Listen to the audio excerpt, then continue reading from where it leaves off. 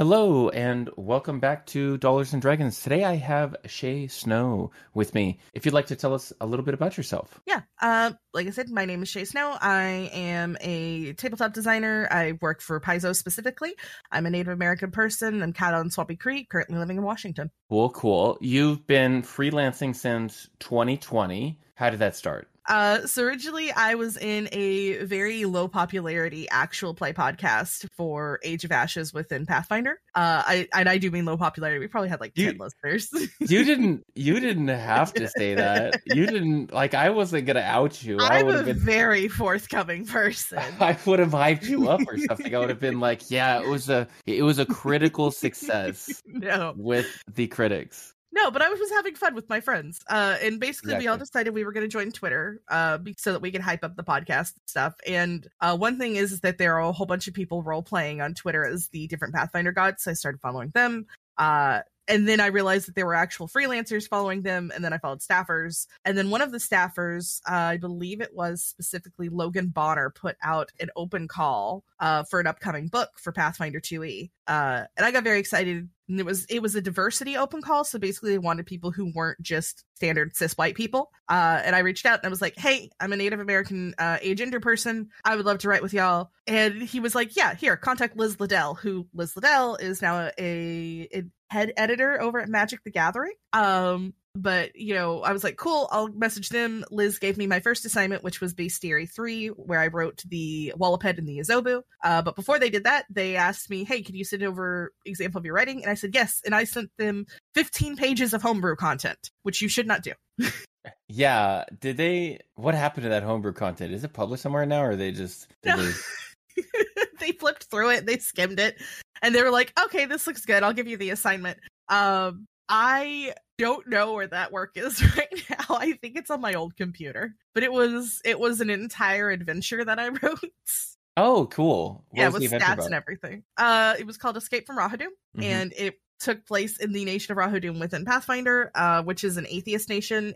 Atheist in not the we don't believe in the gods, but atheist in we actively reject the gods nation. Okay. And the whole point of it was that you were a worshiper of a god and you needed to get the hell out of there.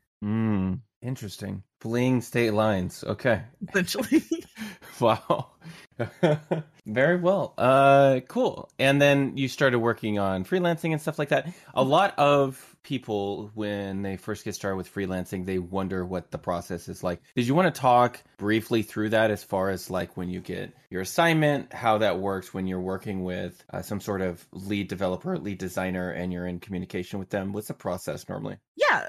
So when we do Paizo hardcovers, we usually have a space where like the group can kind of interact with each other. That way everybody can kind of bounce ideas off of things. We have the lead designer in there. We also have some of the other designers, as well as the lead editor in there. And that way we can kind of talk about ideas for things that are upcoming. Typically you get your assignment, and they'll send you out a very nice formal email. They'll send you out a document to sign that says, I agree to give you X number of words in exchange for X number of dollars. Could be depending on how many and how much. You send it back to them. You get into the little area where, you know, you can talk with everybody and exchange information. We have a milestone, which is kind of in the middle, where we send about half of our word count in, and the developers at that point will go, this looks good. This is what you should fix. This is how you should move forward with things. Then, you know, you get that back, you take their advice or you don't. It depends on if you're really interested in continuing to freelance or not. And then from there, you will work towards your turnover, which is when you turn everything in. It's a final date. It can be pretty flexible if you need a little bit extra time, but generally that's your final date. And then about a month later, you get paid. And then about a year later, you see your work. That sounds like a very tightly scheduled process. It is. For deadlines and things like that, I'm curious, and I don't know if this is proprietary. I don't know why they would hide this, but maybe it's somewhere in your NDA when you do sign up as a freelancer. How many rounds of edits do they normally do? Well, I mean, I can just tell you that from working as an editor, we will typically do about 3 or 4 rounds of edits. We don't tend to send those back to the freelancer for work. We do that editing all in-house. So you'll take first drafts and say this is good or this is not good. They'll take first drafts that goes to the development team, and then they'll develop it from there. They'll fix the stats, they'll fix the numbers, they'll verify the lore and everything. Once it hits the edit, it's already been through a person already. So yeah, that's not what I expected. Is that normal? It's normal for Paizo. I don't know if it's normal for other people. When I did work on Coyote and Crow, I didn't really have a milestone. Connor Alexander was just sort of like, write this thing for me. And then occasionally he was like, hey, Shay, how's that going? But that may have also just been because he knew that I was already experienced at that point. Essentially, at that point, I, turned everything into Connor. And I was like, okay, how do you think? And he went, okay, great. Make all these edits. So he sent it back to me. We had a red line stage, and then I sent it back to him. We probably did edits on Shadows Over the Moon 2, 3, maybe 4 times of us just going back and forth. But there was also partially trying to figure out like how adventures were set up and things like that. When I contributed to Stories of the Freelands, I think we only had like 2 edits. So project dependent, I suppose, and how closely you're working within the spec, and sometimes you're writing and you don't realize there's something like slightly adjacent to it that you may need to account for. So yeah, I've only been able to really interview and like get more information from the freelancing aspect of like people who work with wizards. So this is really fascinating for me. So I'm going to ask a bunch of other questions if that's okay. Sure. Yeah. So I'm curious, you said that there's a space for freelancers to interact, and I know how I do that, but I'd like to know a little bit more about how Paizo does that, if that's an okay question. We have private servers where people interact with each other. We put those together. About as much information as I can give out, but we have basically a private server area where all of the authors can interact with each other. We also have, and this is sort of adjacent, we have a freelancers Discord server where Paizo freelancers just sort of hang out and they talk with each other about different Paizo freelancer things and opportunities and such. Staff know where to. I say staff like I'm not part of staff now. It's a habit I get into when I talk about the server. But it's where like staff members can get a hold of authors. There's a Rolodex so that we can see like who's available and who's interested in writing what, things like that. But as for like project things, it's a very privately put together little server where people can bounce ideas off of each other. The unfortunate thing is when you're writing society scenarios like I assign and like I've written, you don't have that space. You're just kind of there on your own with your Word document going, and sending a lot of emails. For me in doing the collaboration process, I think it sounds like the industry is a little bit moving towards that, based on my conversation with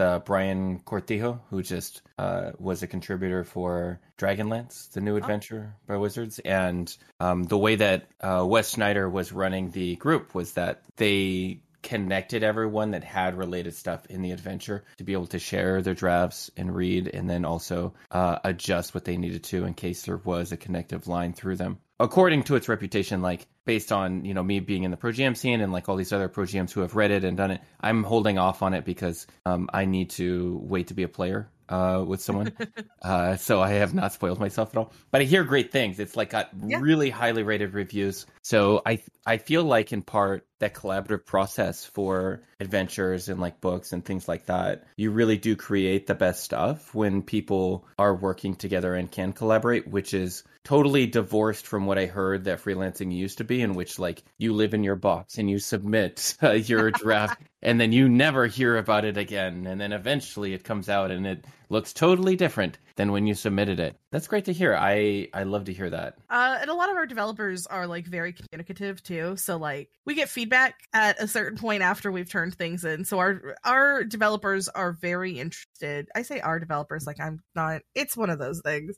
The developers at Paizo are very interested in making sure that authors can grow and continue freelancing with Paizo. There is a large like well of silence between turning it in and seeing it again, but there's a little brief glimmer of hope when they send you your feedback email and you're like, okay, I didn't accidentally burn the book down by turning something bad in. That is pretty cool. And do you get the ability to like read it before it comes out as a contributor? You just gotta get it in the mail or? Sometimes, depends on the project. Yeah. When I assign scenarios, I like to make sure that people get them a little bit earlier so that they know what's going on. Mostly because most of the people I know who are writing scenarios want to run them. Oh, yeah. And they tend to drop at the end of the month, and that's exactly when games get scheduled. So I tend to see how probably a couple days earlier, I'm like, I hope you're excited. And they tend to be excited. Some of the rule books, I think that's starting to happen with them. I don't know. I haven't contributed to a rule book in a little while. Okay, yeah. For your contributions and like you moving from freelancer to where you eventually got hired, I wanted to talk about what sort of work that you ended up doing and like what you learned early as a freelancer that really helped you out as far as turning in better work. I benefited in one of two ways. One was when I turned in my bestiary entry, which again was my very first anything I've ever done. Because we had that server where we could all discuss with each other and see what's going on. I had a fantastic, I think is the word that I want to use. I had a fantastic leader they're actually currently the lead editor over at Paizo, and that's Avi. Avi Cool was a fantastic guidance for me. They gave me fantastic advice on how to format things and how to write things up. Liz Liddell gave me fantastic advice on, feedback and telling me, here's what we changed, here's what we didn't change, here's how you can improve things moving forward. And then I went to my first PaizoCon, which was fantastic. We had it online that year, and I was discussing something with John Compton, mostly about how nervous I was to be freelancing and kind of in a freelancing space because I had only had Bestiary 3 and I hadn't done anything else.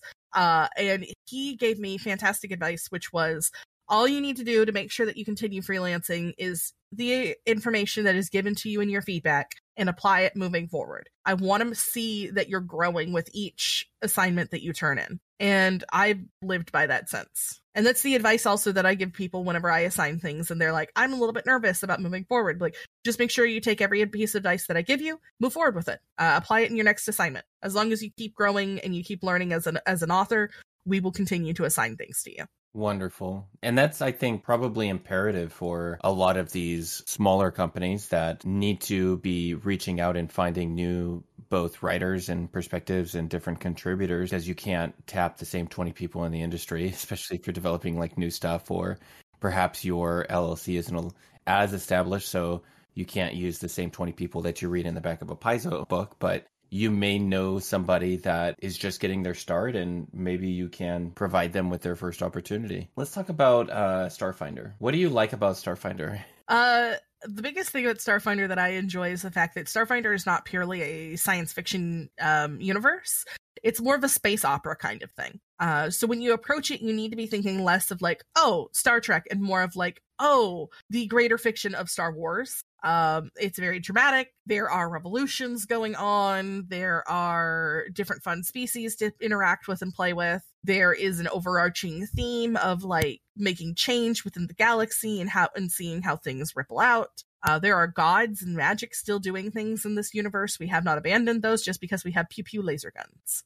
So that's what I like about Starfinder. What would you, as far as like how it plays and things like that, as far as like what it feels like, how does it feel to you? How would you describe it? Starfinder's a bit crunchier than Pathfinder 2nd Edition. I have heard, and again, this is the thing that I have to confess every time I come on a new podcast, is I never played Dungeons and Dragons. I never got that chance. I went to a Southern high school in Texas, and we didn't have a Dungeons and Dragons club. So I basically fell into Pathfinder once I got out of school. But outside of that, it's a bit crunchier. If you're coming from like 3.5, you're probably going to understand it a lot faster. But again, the rules are pretty self-evident, pretty self-explanatory. There is a lot of math involved. Yeah.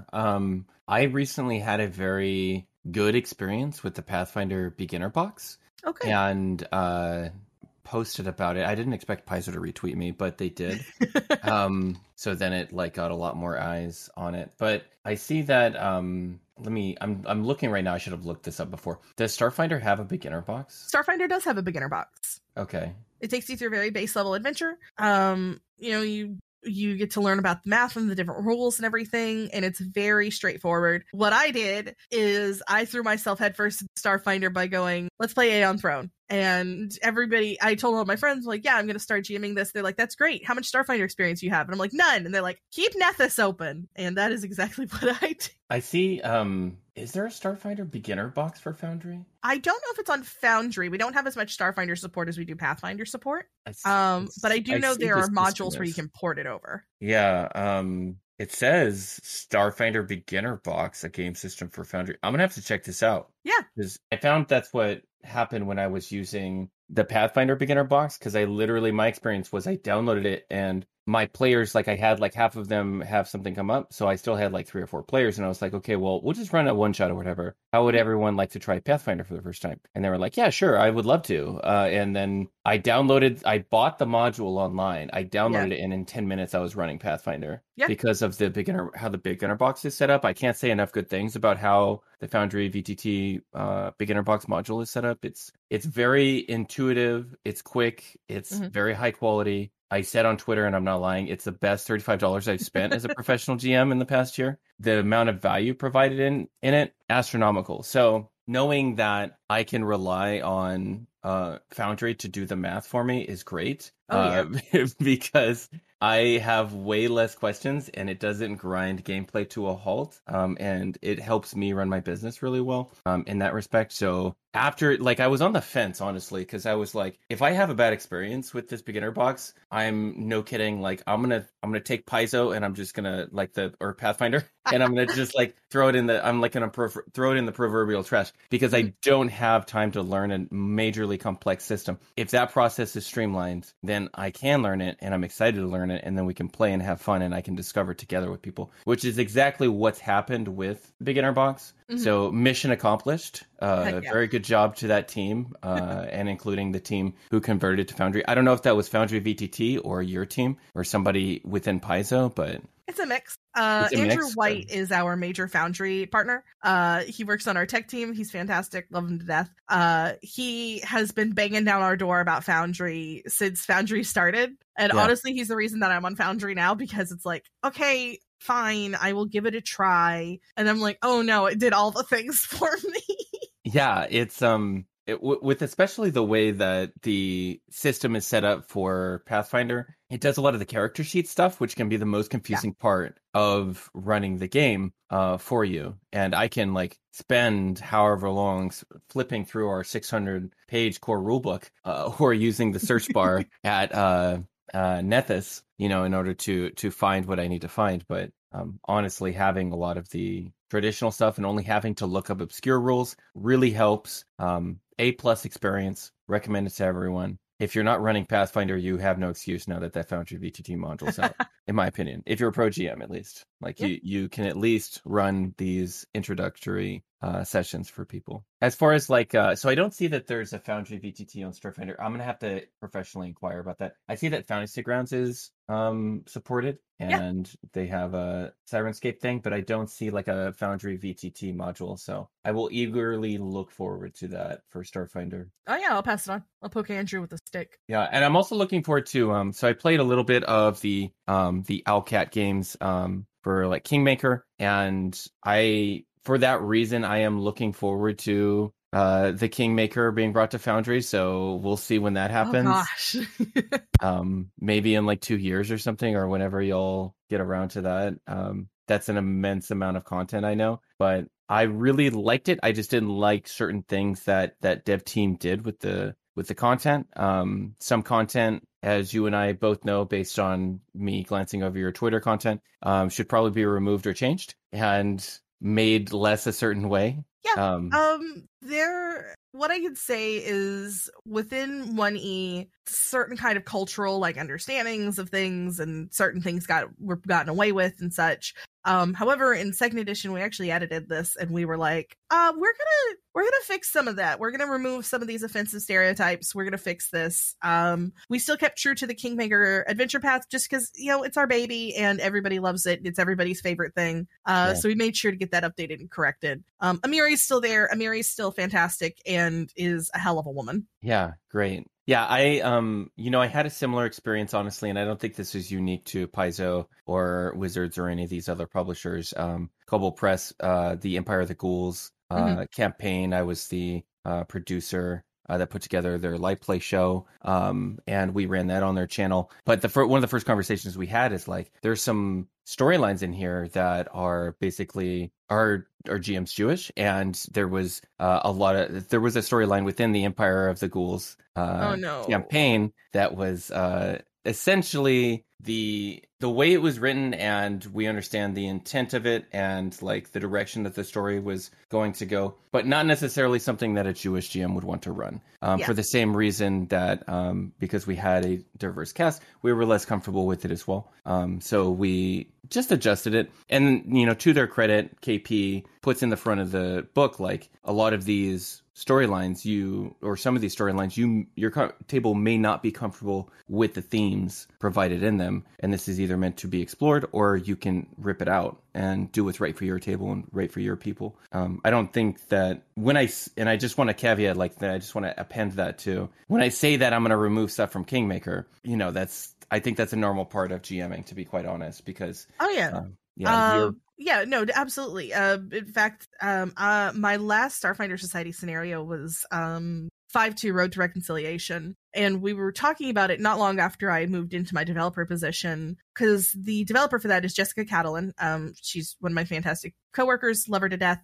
She's also Métis, so she's native. And she assigned it. It's a very particular storyline about the Starfinder Society returning an artifact to an indigenous coded species and sort of moving forward with that. However, at the very beginning of the book, I detail that, you know, there's this place called the Adamantine Bastille, and it is technically a prison as run by the Starfinder Society. And I noted in there, this character who came from this species to get this sacred artifact back originally, they died in prison. You know, they were put in there on trumped up charges, and then they died. And it was something that somebody they messaged me later, somebody who was running it. They were like, hey, is it disingenuous to your story if I remove this? And I'm like, what do you mean? They're like, well, I'm Black and I have a lot of family who's been incarcerated. And I'm like, oh my God, I did not even think about that. Absolutely. Like, you can take any part of my stuff if you're like, this makes me uncomfortable, and you can wiggle that around. Absolutely. However, I've also been very vocal about that, because that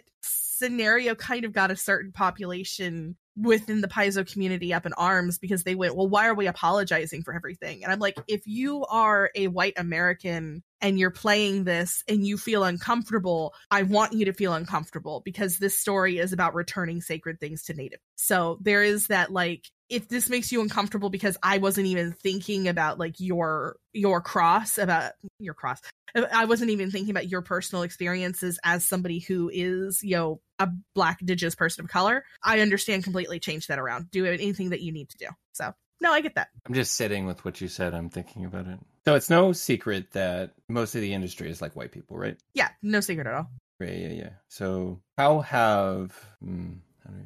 based on my like last 2 years of coming out of the closet and like transitioning and everything, so I know that at least from my perspective, people who belong to a marginalized community aren't, you know, necessarily like a spokesperson. Any marginalized people, they're not. But because you're a public facing Indigenous person, and you are okay with stating your opinion, what's that been like? For 85% of the time, fantastic.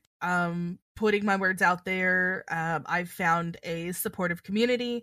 And I can't even just be like, of other Native people. Like, certainly there is a supportive community of other Native people, but I've also found a very supportive community of just generalized tabletop people who will listen to what I'm saying and go, oh, yeah, I see how that's an issue, and let's fix that. Let's move forward. How do we fix that?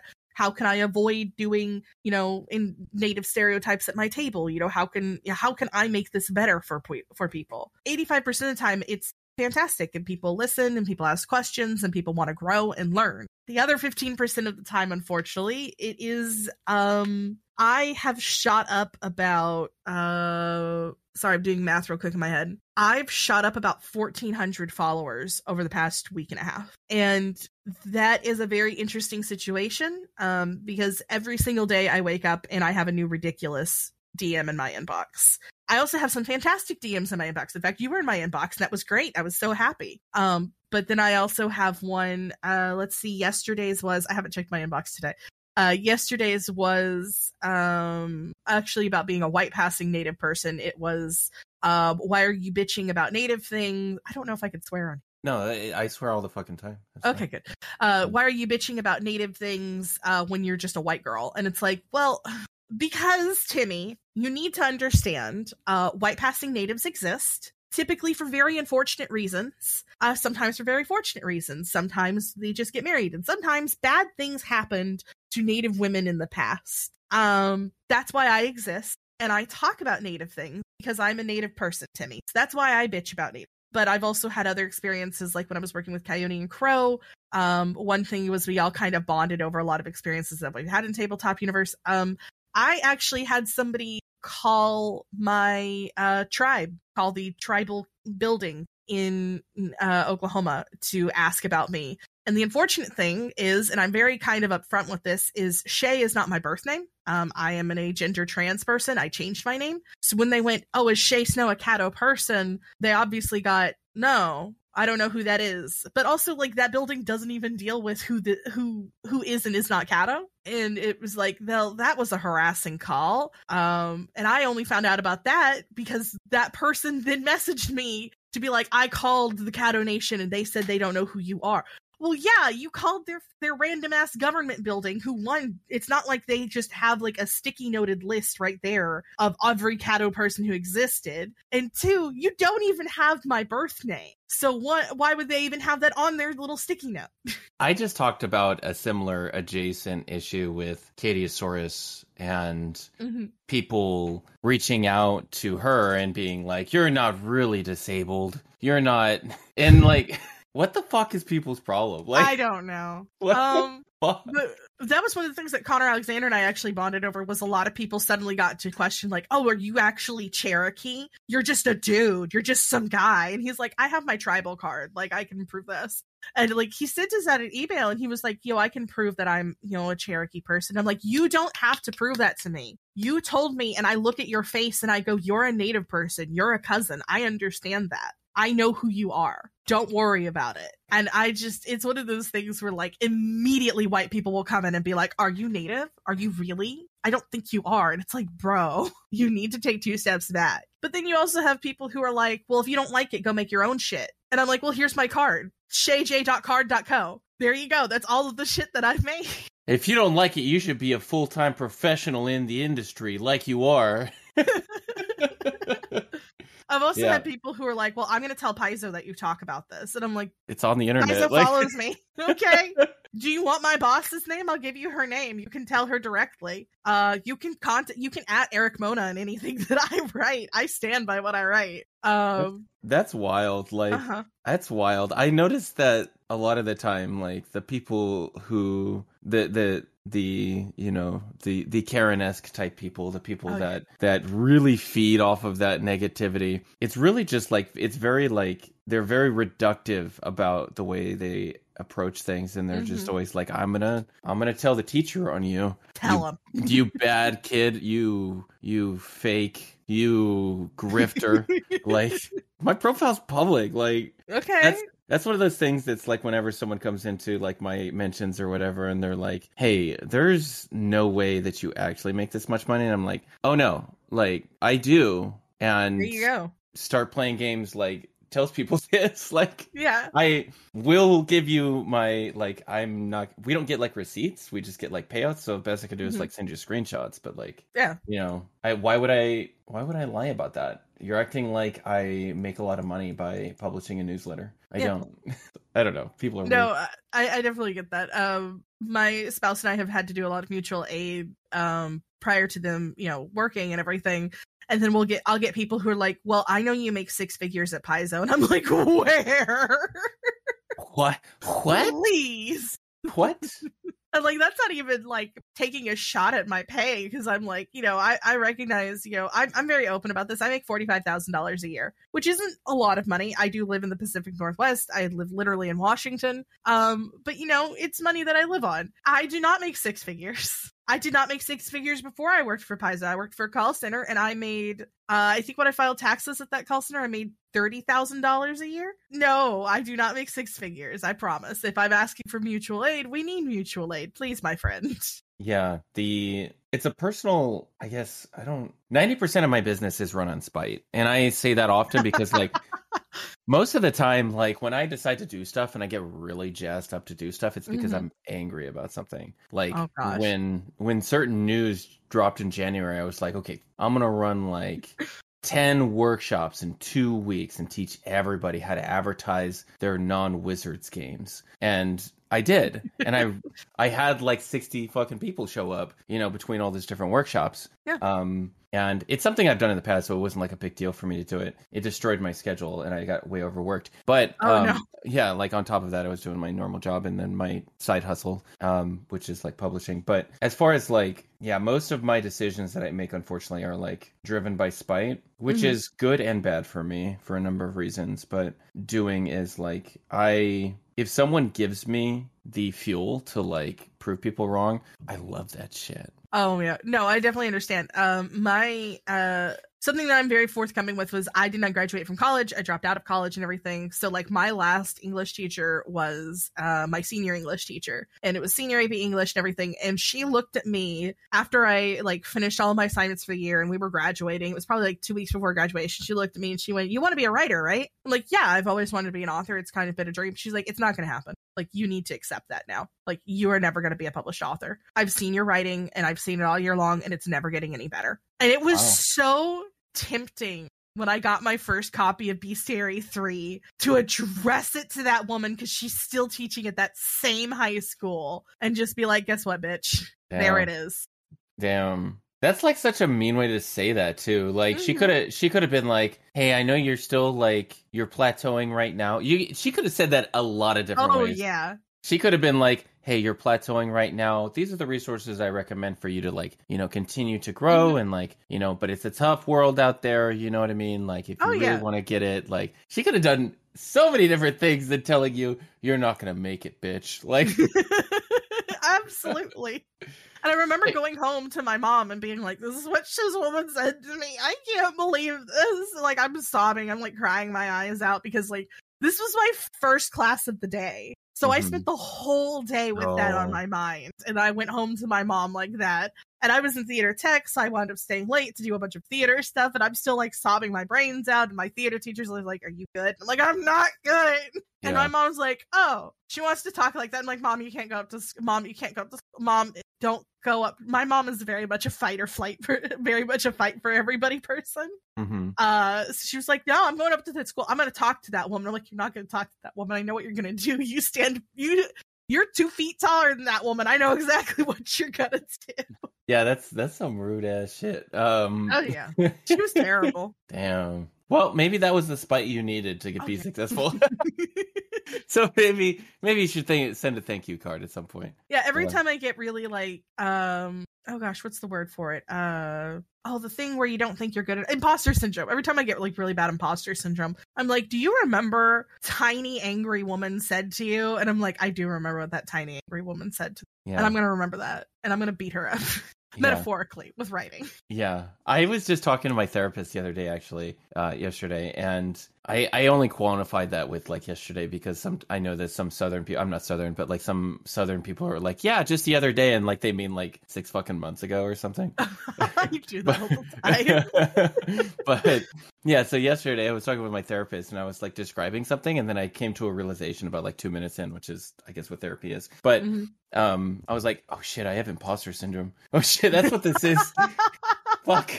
Okay, that makes sense. Especially in the I receive a lot of messages complimenting me, which is nice. I love that. I basically thrive on positive reinforcement because my parents never expressed their love for me when I was a child. But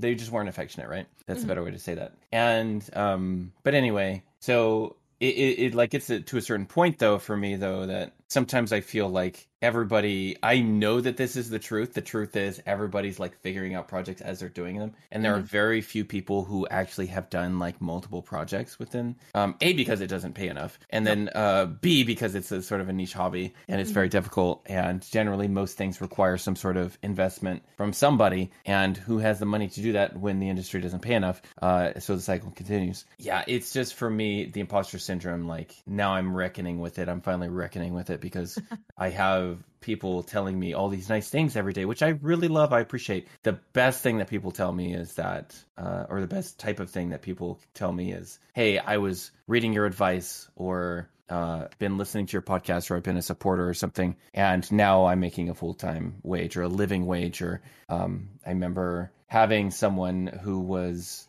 James, and James was in one of my early workshops. And not to say that I did all the work for James, certainly not, but they attended my workshop and they like took my advice and everything like that. And this is a person that is a trans disabled person that lives on disability, and now they have paid off all their debt. They make up to what they can make at the limit of their disability, and still receive disability, I should say, based on pro GMing. And they do it in a way that they like to do it. They do it play by post instead of doing a live game. They're moving into live games. But yeah, he has basically had his life changed by pro GMing, which is really great to see. And that's the type of thing that really fuels my desire to go out and try and help people make a living. It's just kind of weird to me also when I have like these people who have been in the industry for 10 or 15 years, or they're on all these big actual play shows, and they like message me and they're like, hey, I'm figuring this thing out. Thanks for the advice. And I'm just like, I have watched you for 5 years on the television, but I am glad to have helped you. Yeah. But so there's that aspect of it, but I wouldn't say that. I'm just really good at playing it cool, I think. Because I'm going to be honest, and like when I went on that panel and I was like there with like B-Dave, it was weird because like me and B-Dave had like interacted before a few times. Yeah. But then we like interacted and they're like normal people, just like everybody else, which is what I expected. But everybody's nervous. Everybody's, having their first interaction with each other. So. Oh, yeah. No, I get that. Anyway. Big long thing about imposter syndrome. I sometimes like when I show people like my writing and stuff, I'm just like, they better fucking like it, or I'm gonna like, or my self-esteem is gonna fucking tank. Like, no, but I understand that. Yeah. So the imposter syndrome is it becomes unwieldy sometimes, but easy to manage with therapy, right? I'm working on it. Yeah. Okay. So let's talk about your experience with Coyote and Crow. What was it like to work on that project? If you want to talk about Connor, that's fine too. Yeah, working Coyote Crow was a very unique experience, just because, as we established earlier, the tabletop universe is a very white kind of community. The majority of the people you're going to be playing with and writing with and working with are going to be white people. So it was very interesting to kind of go into a project and it's like, these are all these native people. Here are all these native people who have all the same experiences you do. Sort of. They're in different parts of the country, but they also have these native experiences. I'm sitting there like, oh my god, like I could actually like talk about like native stuff like aunties and things like that. And oh my god, y'all get it. Y'all know. Y'all understand. Like, oh, my cousin was being an idiot. And they're like, yeah, I mean, like that's what cousins do. They are idiots. And it's like, oh my gosh, it was a fantastic experience. Working with them was amazing. We had a Discord server when the initial Kickstarter went live, and we were like, oh, it went live. Fantastic. It's going to be great. And then we're like, oh my God, we funded. And it's like, oh my God, we're getting over our funding limit. It was like, we were literally counting down like how much money we were getting. It was amazing. We were like, that is fantastic. We did not expect this. Working with Connor was great. He was a fantastic mentor. He really gave me a lot of chances to do a lot of like things that I hadn't gotten to do yet. Cause like with Paizo, it's very like structured, like you're going to do this and then you're going to do this. And Connor was like, you want to write an adventure? And I was like, hell yes, I want to write an adventure. We're figuring out how adventures look. And I'm like, fantastic. What do I write? And he's like, I don't know, write something. And I'm like, okay. I'm like, I'm going to write this thing that helps me to mourn a family member that died a while ago, but also deals with a lot of like spiritual things. And he's like, do it. Do what you need to do what you want. And I was like, okay, I'm just gonna start writing. And it was really great. That became Shadows Over the Moon, which is available on Roll20. Nice. But that allowed me to like talk about my yeye, who was my great grandmother, who passed away when I was much younger. And it allowed me to kind of talk about like a cultural thing that we had, which was shadows causing night terrors, which I had issues with night terrors when I was much younger, and it was really nice to kind of talk about that. It was extremely cathartic. And it was just such a wonderful process. And he brought in, an artist who did fantastic work and put together all those wonderful drawings that are available in it. And it was just sort of like, wow, this was a hell of an experience. And then he's like, hey, you want to write on stories with freelance and be around a bunch of other native people again? And I'm like, yes, I do. So it's a one of a kind experience, let me tell you. Yeah, that seems wild. That's, I inadvertently made over half of my team on the Vineyard queer, but it just kind of turned out like that. Yeah. But that sounds wild if like, and then I guess the How to GM romance. I'm trying to think, is anybody just straight? No, everyone's either straight or is not. Wow. Okay, let me double check that. I'm just trying to. I'm pretty sure my whole How to GM romance team is not. Yeah. Wait. No. Yeah. Oh, yeah. I think so. We're all queers. It's a win for the queers. We got It's a whole smattering of queers. Yeah. It's a whole smorgasbord of queers. Cool. Okay. Have you been working on Coyote and Crow projects that you're probably not allowed to talk about? Are you currently working on them, or are you moving forward with them, or like what's going on with that? At the moment, I'm not working on anything with them. I'm kind of taking a small freelance break at the moment because I have been freelancing pretty much straight since 2020. Yeah. It is now 2023. It is January of 2023, and I'm like, I'm gonna take a small break. I'm just not gonna write anything for people and not have a deadline. Mostly because I became a developer at Pathfinder Society, and we have a very tight turnaround time. And I'm like, I just can't think about more words at the end of the day. Please give me a break. That was a weird thing that I learned since moving into the space is like, it doesn't seem like it's a ton of work, but it still is very draining. Like you only have so many hours in order to apply your editing brain or your writing brain or whatever you need. And at the end of the day, you're still giving energy for everything that you do. So you're going to have a limited amount of gas. For you, getting into you started as an editor at Paizo, correct? I did. Yeah. Can you walk me through like what a normal day would be for you and like how your workflow? Yeah. Walking in as an editor, was definitely an interesting experience. As I've detailed before, I came from call centers and then immediately went into the tabletop universe. So usually my day would start typically about 10:30 to 11 a.m. I am a late riser. I would grab pages typically in Word or in Adobe PDF. I would take those onto my Paizo provided PC, which it's not a PC, it's a Mac. We use Macs. Publishing industry tends to use Mac. Oh, really? Why is that? I don't know. I think it has something to do. It's been explained to me. Let me see if I can recall this. It has something to do with the fact that Macs have a better color thing. They're more color true or something like that. And since we work so closely with our art team, it's just better that we all have the same kind of hardware so that things can transfer easily. Oh. There is a much smarter way to put that, and I don't know how to put that in a much smarter way because I have my own level of dumb. All right, fair enough. But we did our work but on the Mac, I'd take it from the Adobe PDF, I'd extract files into that, or I'd grab the Word document of the day that I was working on.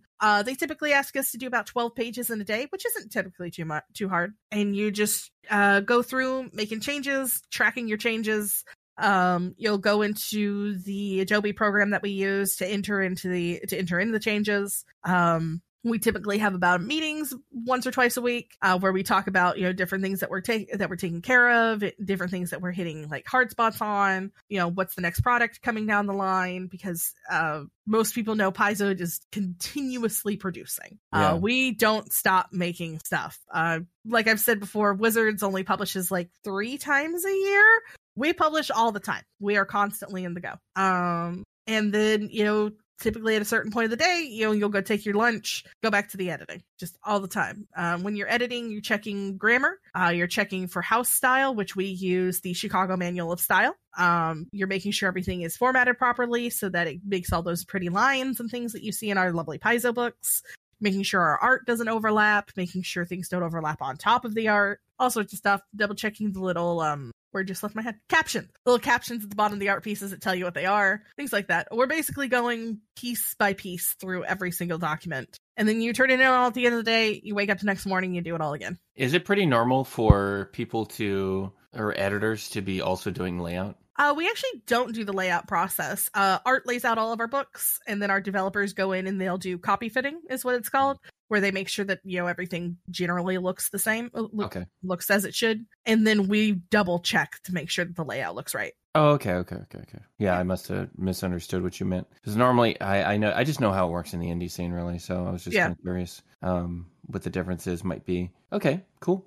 And then you got moved to Pathfinder Society Developer. How's your job different now? And please describe that to me. Okay. Pathfinder Society Developer, for those who don't know at home, essentially we have an organized play program called the Pathfinder Society, whereupon you play Pathfinder as many times a week as you want, honestly, at this point, because you can find games on Warhorn for every single day if you wanted to. But we release 4-hour scenarios once a month. At the end of the month, we'll release one for Starfinder Society, one for Pathfinder Society, and I am the one who takes care of the majority of the Pathfinder Society. I also have a coworker named Josh Foster, who also does Pathfinder Society scenarios, and he is doing the upcoming quest line, which will be 2 hours. Sorry. Mm-hmm. No problem. There's a cat on the just for everybody else. If you'd like to introduce your cat to the podcast. This is Sweet Corn. Yeah. He is a Persian mix. No, he's a Siamese mix. Sorry, I was getting mixed up. He is not smart. But that's okay. What he lacks in brain cells, he makes up for in love. And there he goes. He only wants to climb up on me whenever I'm doing a thing. The other one is Beans. Beans is an orange cat. Nobody can decide who's in charge in this household because they're 2 boys. Cool. So Pathfinder Society Developer in that role. Yeah, let's talk about that. I mean, I'd love to give you an average day as a Pathfinder Society Developer, but everything kind of shifts around. Right. Typically in my day, I'm going to probably assign a scenario. Mm-hmm. I'm going to work on an outline for an upcoming scenario. Writing that out, telling the authors what I want to see, but giving them enough space where they can get creative with it. I'm going to be developing a scenario that I've already received. So in that case, I'm going in and I'm looking at what the author's written and I'm, making adjustments to it. If this needs to flow differently in this way, or I'm balancing the combats and making sure that, we are not TPKing our level 1 to 4 players. I'm double checking the lore on it, making sure that everything is still keeping up with all of the things that we have published since 1E, which is a lot. I don't know if people know that. It's a lot.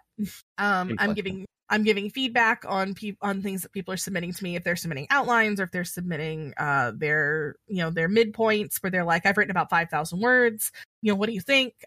Scenarios are 10,000 words. So that's what I'm taking that in. I'm giving feedback on that. I'm getting into meetings with my manager, Linda Zayas Palmer, or with Josh and Jessica, talking about different, organized play things. Right now, we're in the middle of getting ready for our upcoming new Starfinder Society and Pathfinder Society years. So there's a lot of discussion on what does the art look like? What are the concepts for the upcoming season? What do we want this to look like? How do we want to change this? Do we want to do different things? I'm looking at my calendar to see if I'm forgetting anything. I'm submitting art orders to our art team and telling them what things should look like for NPCs or important items. I am desperately trying to remember to eat food at some point in the day. And yeah, it's typically about it. Yeah, I totally get that. Sometimes I go downstairs and I'm like, I haven't eaten all day. Weird. Yeah.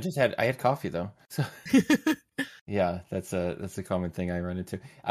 Which I'm told is an ADHD thing, but most likely, I'm pretty sure that I have. But yeah, that being said, for Pathfinder Society Developer, do you like the work? What do you like about it? I like being able to interact with authors and, seeing how things are moving forward. I like to be able to kind of take a vague outline of things that I want to have done and then just giving it over and seeing where they go with it. I love that. I love doing that. It's the best. It's like, hey, here's a little seed of something. Can you just grow this magnificent, beautiful tree? And seeing the results of that. Yeah, I love doing that. It's my favorite. Sorry, project manager type stuff. No, you're good. It's genuinely one of my favorite things is assigning things out and then getting milestones and turnovers. And I'm like, yes, it's going to be great. Yeah. And then I have to develop it, which is also fantastic, but also is sort of at a certain point where I'm like, okay, I've looked at this scenario every day for the past 5 days and my eyes are going cross-eyed. I would like to pass this over now. Thank you. And that's nice to have a support team, in case you have some sort of wall that you hit and you can bounce stuff around. I do like seeing stuff first and experiencing it. And I remember when I received first drafts from my project, I was weeping tears of joy because it was my baby. Yeah. And it's oh my God, this is so amazing. But yeah, I think there's something that's really cool about collaborative or editing or fostering some sort of environment and developing in real time something creative with other people and being an enabler for that sort of process is really addictive. So I'm gonna pursue roles like that, I think, moving forward. I like doing that because it makes me feel good. first of all. I Yeah. think it makes me feel good because I don't necessarily have to like be the person that made it happen, you know what I mean? And I get to prop others up who have done like really great work, you know? That's really fun for me. I really like showing off like, hey, my friend did this. Great thing. You should look at it. You should read this. You should buy it. Yes. I love doing stuff like that. That's really fun for me. You moving forward with stuff that you are developing for 2023. Let's talk about it. Backwards Southern Gothic. Yes, Backwards Southern Gothic was a lot of fun. My primary contact was Asa, and Asa was a fantastic guy. He was like, hey, we're writing a lot about this kind of area in the South, over near St. Louis. Specifically, I contributed to City of the Arch. But we also are hyper aware of the fact that this is Cahokia and that this is where a lot of Caddo people were. And we'd really like a Caddo person to write this. Would you be interested? And I'm like, yes, absolutely. And so they were like, all right, cool. Come up with a bunch of NPCs. Tell us, write anything you want about, what's going on in there, about what's happening. How does Cahokia work? How do the people interact with each other? How can players get into this and take plot hooks and work around things? So that was a whole mess of fun. I think I did something like 7,000 words for them. And it's full of just like me cramming in as many indigenous NPCs as I could. I got to write about the traveling settlements. I got to write about the usage of Cahokia as a mound city again, which is always amazing and fantastic. And I also got to see the art process for the creation of a lot of the NPCs. I'm so excited. I believe they've shared some of the art on their Twitter, and they were just fantastic. It's so amazing. And you are... Do you have a date for that? Do you have like a rough when that's coming out, or do you not know? I don't know off the top of my head. I believe they kickstarted it. Let me. Okay. Do you have a link I can put in the description? Because I'm curious to grab it. Gothic. Do you have a mechanical keyboard? Is that therapeutic for you? People who have mechanical keyboards really enjoy them. I don't know. This is a knockoff Razer keyboard. I technically got it for my partner for their birthday. Okay. And then when we moved, they no longer had like a desktop setup. So like now I have it over here at my streaming computer. Yeah. So it was like a bowling ball situation, huh? Essentially. Okay. I got you this keyboard. I mean, like, I did get them the keyboard. I did do that. You did it, but But I benefit. I won't lie. Do you have like visiting hours for your keyboard?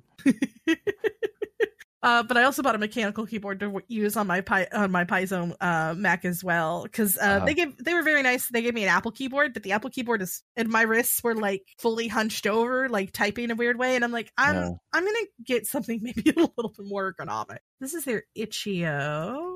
It should have all their stuff. Oh, it's an Itch.io project? Okay, cool. Yes, and that talks about Asa and Alex. Let me grab that.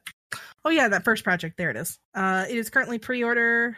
Estimated delivery is March of 2023. Okay, March 2023. A couple months from now. Not too long. Thanks. It's really creeping up on us. This looks really cool. It's super cool. It's a great setting. The rules are actually pretty straightforward for running it. It's not a standard D20 system, and it's genuinely fantastic. They've got a quick start guide on there too. So yeah, this looks great. And like as a Southerner, it's always nice to contribute to other Southerners' projects. You're not from Washington? I'm not. I'm from Texas. Oh, okay. When'd you move up to Washington?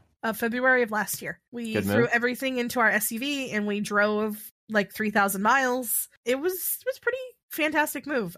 We really got to see a lot of parts of the country that we haven't gotten to see before. Cool. We did have a terrible stay in a Motel 6 where like the doors to the Motel 6 were broken. And there were people running up and down the halls and screaming at 3 a.m. And we ordered Uber Eats from this noodle place, and we were like, oh, okay, it's like it's a noodle shop, and like Conchi, my partner, is from Washington, so their thoughts are like, oh, it's like teriyaki and things like that. I'm like, oh, it's a noodle shop, so it'll be like Italian and pasta and things like that. And it was both, and also macaroni and cheese. It was literally any noodle dish that you can think of, like across the world, they had within their shop. Okay. None of it was very good. Oh, yeah. Not to shit on Texas food, but I was never impressed when I was there. I think like they, of course, hang their hat on like Texas barbecue. If you're eating anything other than like being around the grill at your friend's house, like what is there to eat that's good? I don't know. Tex-Mex is always fantastic. Okay. We have I don't think I've ever had that, actually, now that you mentioned that. Sorry. Should. I love it. Enchiladas and tacos and things like that. Oh. Fucking love it. I lived in SoCal for a while, so I got kind of like the Mexican Yeah. food, like sort of introduction SoCal tacos and things like that. And I'm really lucky actually, because here randomly in Washington State, I live next to a Mexican restaurant with Mexicans who own it. It's a family-owned restaurant, and so it's like a great. Actual, like, it's difficult to find great Mexican food. It is. Let me just say, it's fucking hard. However, if you're ever in, Port Orchard, Washington, you want to, check out Blue Agave, highly recommend it. If you're driving through and you're looking for some good Mexican, they make some good Mexican. We have a place not far from us that doesn't actually have a name. It's just called Tortas in all capital letters and with like 2 exclamation points. Yeah, that's legitimate Mexican food. I'll walk in and they'll like, I walked in and ordered in Spanish, and they were like, "Oh, okay, great, cool. You speak Spanish?" I'm like, "Yeah, I'm from Texas." Like, of course. And people are like, "What's the restaurant called?" It's called Tortas. That's its name. Its name is Tortas. Tacos and things like that. Yeah, that's how I knew this place next door was legit. I walked in and they were talking Spanish to each other. There you go. I was like, okay, yeah. I was like, all right, I can trust the food here. Like, yeah. But also in Texas, you can get really good Vietnamese food. We have a huge Vietnamese population. We also have an enormous Korean population. Yeah. So like we've got little Koreatowns around Texas. My favorite one was in Carrollton. I'm very sad because right as we left, they opened up a fantastic Korean chicken place.